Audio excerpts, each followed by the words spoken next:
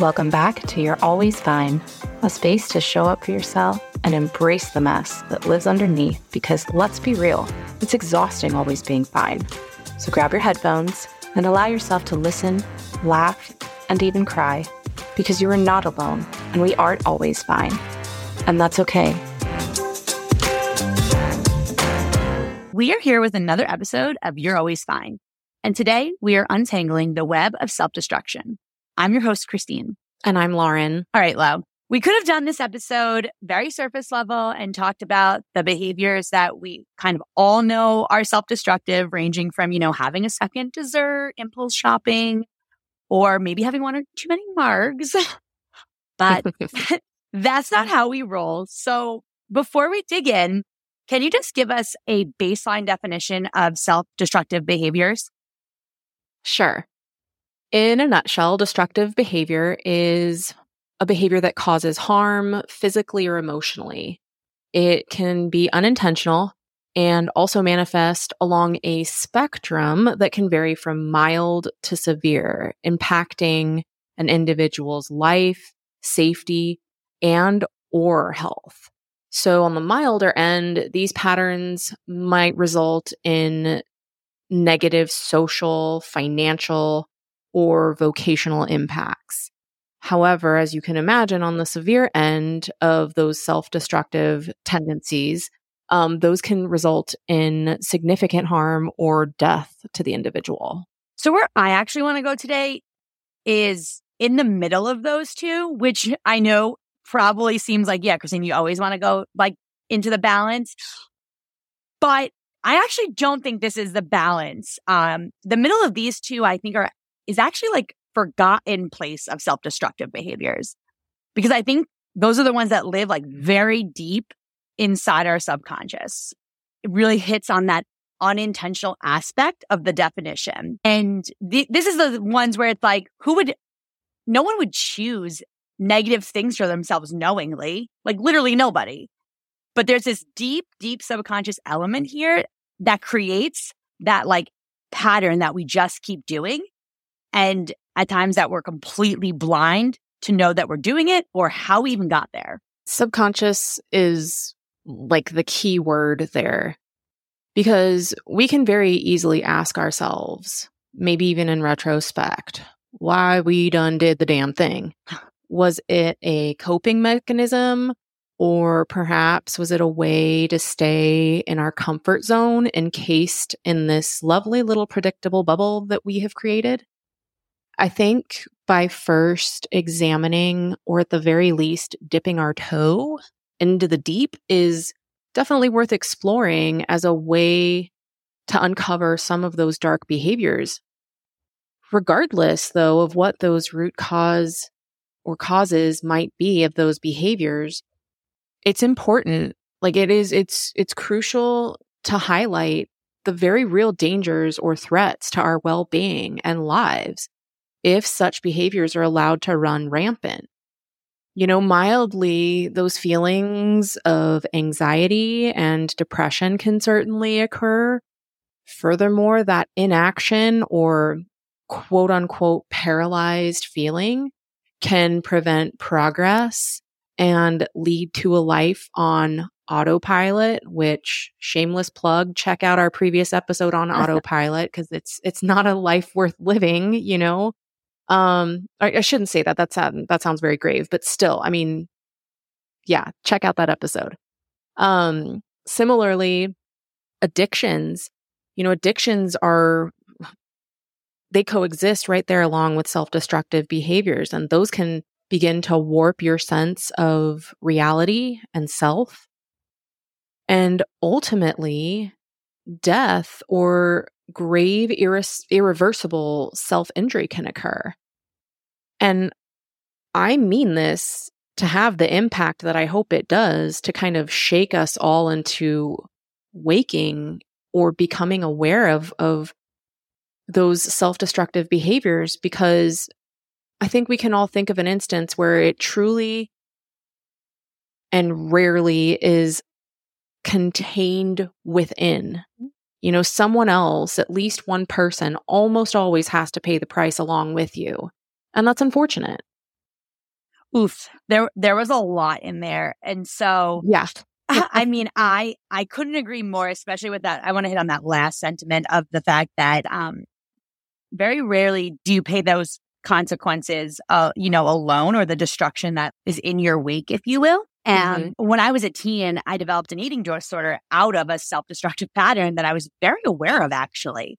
I mean, I remember the night that I decided, like, cold turkey, I was not going to eat anymore. And I was like actively restricting, and it felt like a decision. To this day, it felt like a decision. Of course, like, there's a lot of control in there because you feel out of control. But, before it got out of hand, it was a decision. I just think that hit really hard because it's so true. It's all these things. Like, there's multiple people in your wake, and the subconscious is a tricky beast. It wasn't until I really started to prioritize healing that it became evident how deep, like, that introspection has to be and how vulnerable you have to be with yourself to get to those dark places of the subconscious. I don't know, Laura, what about you? Any examples of self-destruction on any end of the spectrum? Yeah, where do I begin? Well, so one area that I definitely do it, and I know I'm not alone in this, is in my relationships. Not everyone, but there is a degree of self-sabotage, present in them. One example, or one reason that self-sabotage is present in my relationships is, low self-esteem when it comes to my body. I come from a biracial household where, my dad is Mexican and my mom is, white and tall, thin, did modeling in her days. And my dad was not this portly little man, but all of his sisters, all the women in his side of the family, like, we got them Latin curves, okay? Like, I'm like Shakira, my hips don't lie. They give me away, people. They give me away. But when growing up, comparing myself to my siblings who looked more like my mom, I was constantly comparing. And there were definitely times that negative self-talk was ever present. And guess what? That stayed with me. Like, that's still present, like, right now to this day, and I led with sex a lot in my relationships, so that the focus wasn't so much on my body. Compensating with sex to feel loved or to make up for something. Wow. That hit deeper than I expected it to. But I came to think that if I was really good in bed, that I would not be able to have that focus, on my body. And so these behaviors led me down some very risky paths, as you can imagine. And after a health scare, I was brought back to reality. Luckily, I was unscathed, and it was just that. It was just a health scare. It was like the universe's way of warning me, like, hey, listen, you better knock that off. And so that was just one aspect of self-sabotage, and that negative thinking and self-talk that really just kind of went hand in hand. And then another reason that I sometimes tend to self-sabotage in relationships is kind of like an imposter syndrome almost, worrying that my guy would find out that I'm not that cool or don't really have it all together. Spoiler alert, I don't. I do not. I'm still figuring life out. But, keeping men at a distance didn't really allow me to let me be vulnerable and consequently test the true emotional capacity of that relationship. Again, just so much in this, like, last little bit, because I think when you said how you you were lucky to be unscathed, I can't tell you how many times I just look back, and I'm not sure if it's because I'm older now, but I so often think to myself, holy crap. I do. I oftentimes just feel much like you, just extremely lucky that I didn't have to pay a higher consequence for to the self-destructive behaviors that I engaged in, especially in my 20s. Oh, yeah. Yeah. And then that last point you made about, the emotional capacity of the relationship. Gosh, yes. And I think so much of that is we literally create the situations we're so afraid of. Attachment theory, I think, does a beautiful job in like explaining this. But so many people are kind of like struggle to look at why that is, right? And that is all, attachment is rooted within your childhood. Mhm. And I think people are really scared to go there. But the reality of it is childhood trauma contributes to the initiation of self-destructive behaviors. And then the lack of secure attachments coupled with the shame and the narrative we create for ourselves foster and maintain it. Ooh, yeah. And this is where, as cliche as it sounds, starting with your childhood to see, if there's anything there that may have lent itself to your own demise.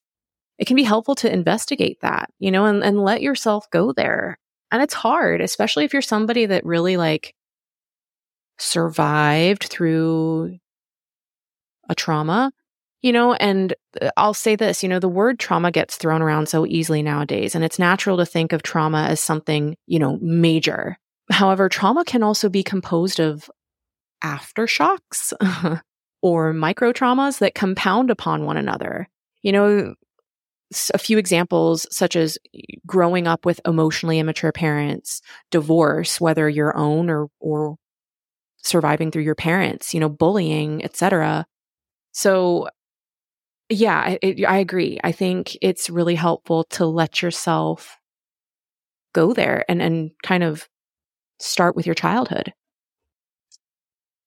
And, I see this a lot, in the beginning of sessions, but especially when people are just exploring, that inner landscape. There's definitely like a stigma or a misconception that things from your childhood, like if you carry them as an adult, there's like something wrong with you, or you should let that go because it's so far in the past. Like how long are you going to hold on to, what happened to you in the 12th grade? But that is so far from the truth. Like every part and every experience you have, like creates the foundation of how you see the world, how you interact with the world, how you survive it, how you feel secure. And you have to take time to understand and heal the very earliest memory that you do have all the way through. You can't ignore it or try to suppress it. You have to take care of it because there's no such thing as like leaving it behind. So you can either like lean into it and give that pain a seat next to you, but like no final like board vote or whatever on how to handle your life, or you can ignore it and then it's just something that haunts you. And you almost become like a puppet to it. Yeah, something that was helpful for me speaks a little bit to that. And it was helpful, after experiencing some of those micro traumas, it was a visualization exercise that was either given to me by a therapist, was to visualize the little you in a scenario where perhaps you're relentlessly trying to garner the attention or attachment from your caregiver or your parent. But instead of looking up and finding your parent, you visualize looking up at big you, as an adult. Yeah. As an adult, already having lived this life up to this point. And in that moment, depending on what feeling is coming up or what little you needed, it is okay to visualize yourself kneeling down and come face to face with little you and comfort or care for you in that moment. And maybe you're not at a place where you're ready to do so. Maybe you're still upset or resentful or afraid to confront that, or that it wasn't your caregiver or your community that could hear or see you. But you can give yourself that because it was you and it is you. And learning to provide that self-care and self-love retroactively can also be a very transformative and healing experience and help you begin to forge that path on undoing the self-destruction. I think when I say like everything you need is already inside of you, that's like the epitome of what I mean. You can give that to yourself. It gets lost, that how much power we actually have and how much control that we have. And I know for myself, I like did not see myself doing anything destructive in my relationships for so long.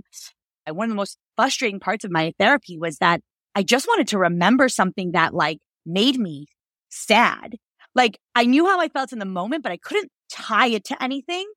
Like where did it go wrong? Like I was a happy child. I had great friends. I was, really good at sports. I was an okay student, but didn't matter because I was really good at sports, like I loved my life. But I was so destructive in my intimate relationships. And, I think I'm still working through. If you don't address like a childhood pain, your relationships will address it for you. Yeah. Yeah. To add on to that, and not necessarily from an intimate relationship standpoint, but from a working relationship standpoint, I also felt like in my childhood, I at times was unheard, or sometimes like my opinions or feelings didn't matter. And so no surprise to me that I really took my job as a nurse when it came to patient advocacy very, very seriously, because to me, these are people in like the most vulnerable position you will ever see any human person existing, when like you literally have no control over, like your life is in someone else's hands at this point. And I'm already feeling myself like getting passionate. So I say this because I tend to raise my voice. I have never yelled.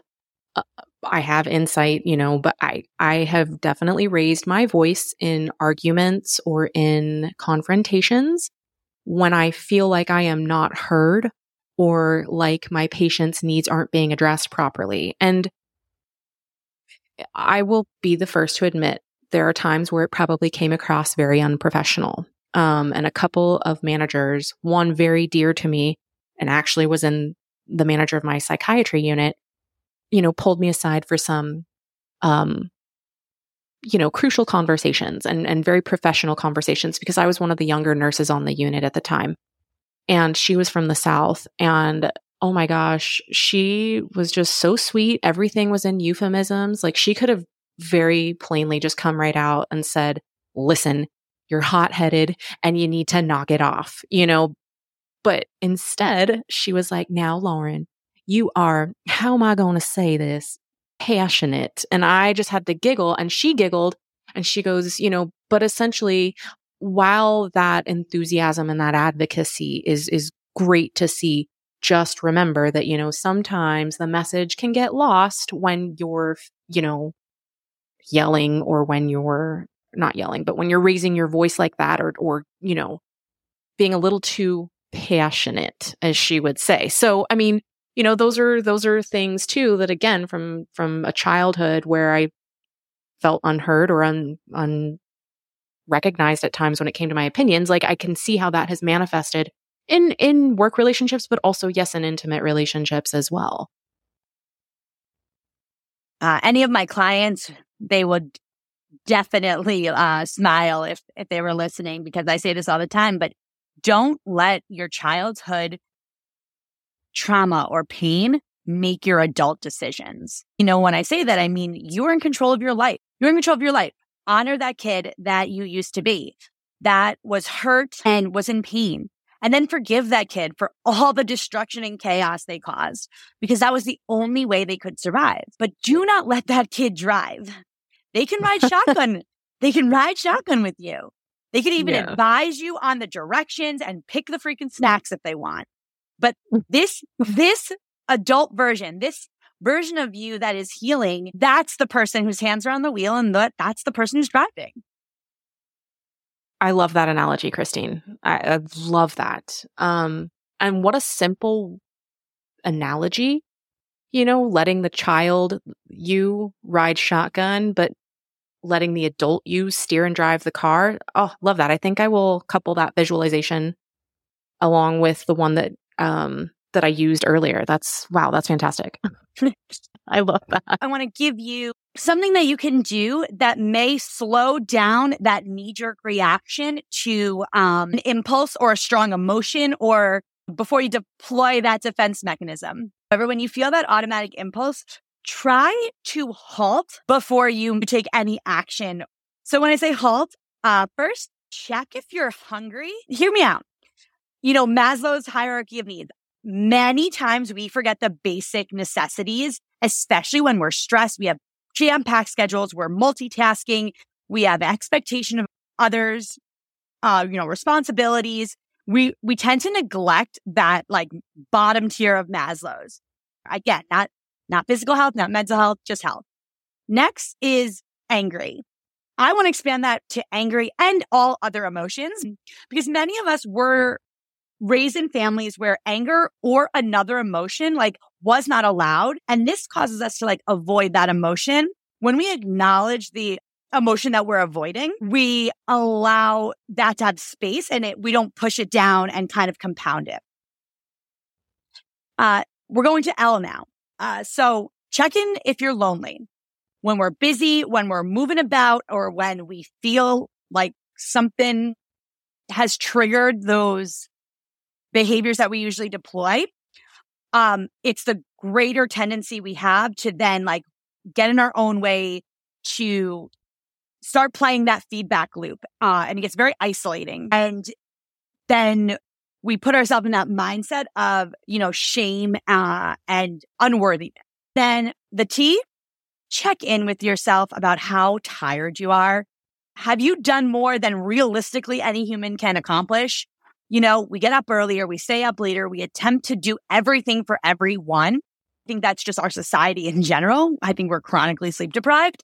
It will impact our decision-making capacity. And then again, either you might consume more alcohol, you might cave into some of those riskier behaviors, or, you may just act outside of the person that you are or your character, and lash out and stuff. So before you act in the moment, go ahead and halt.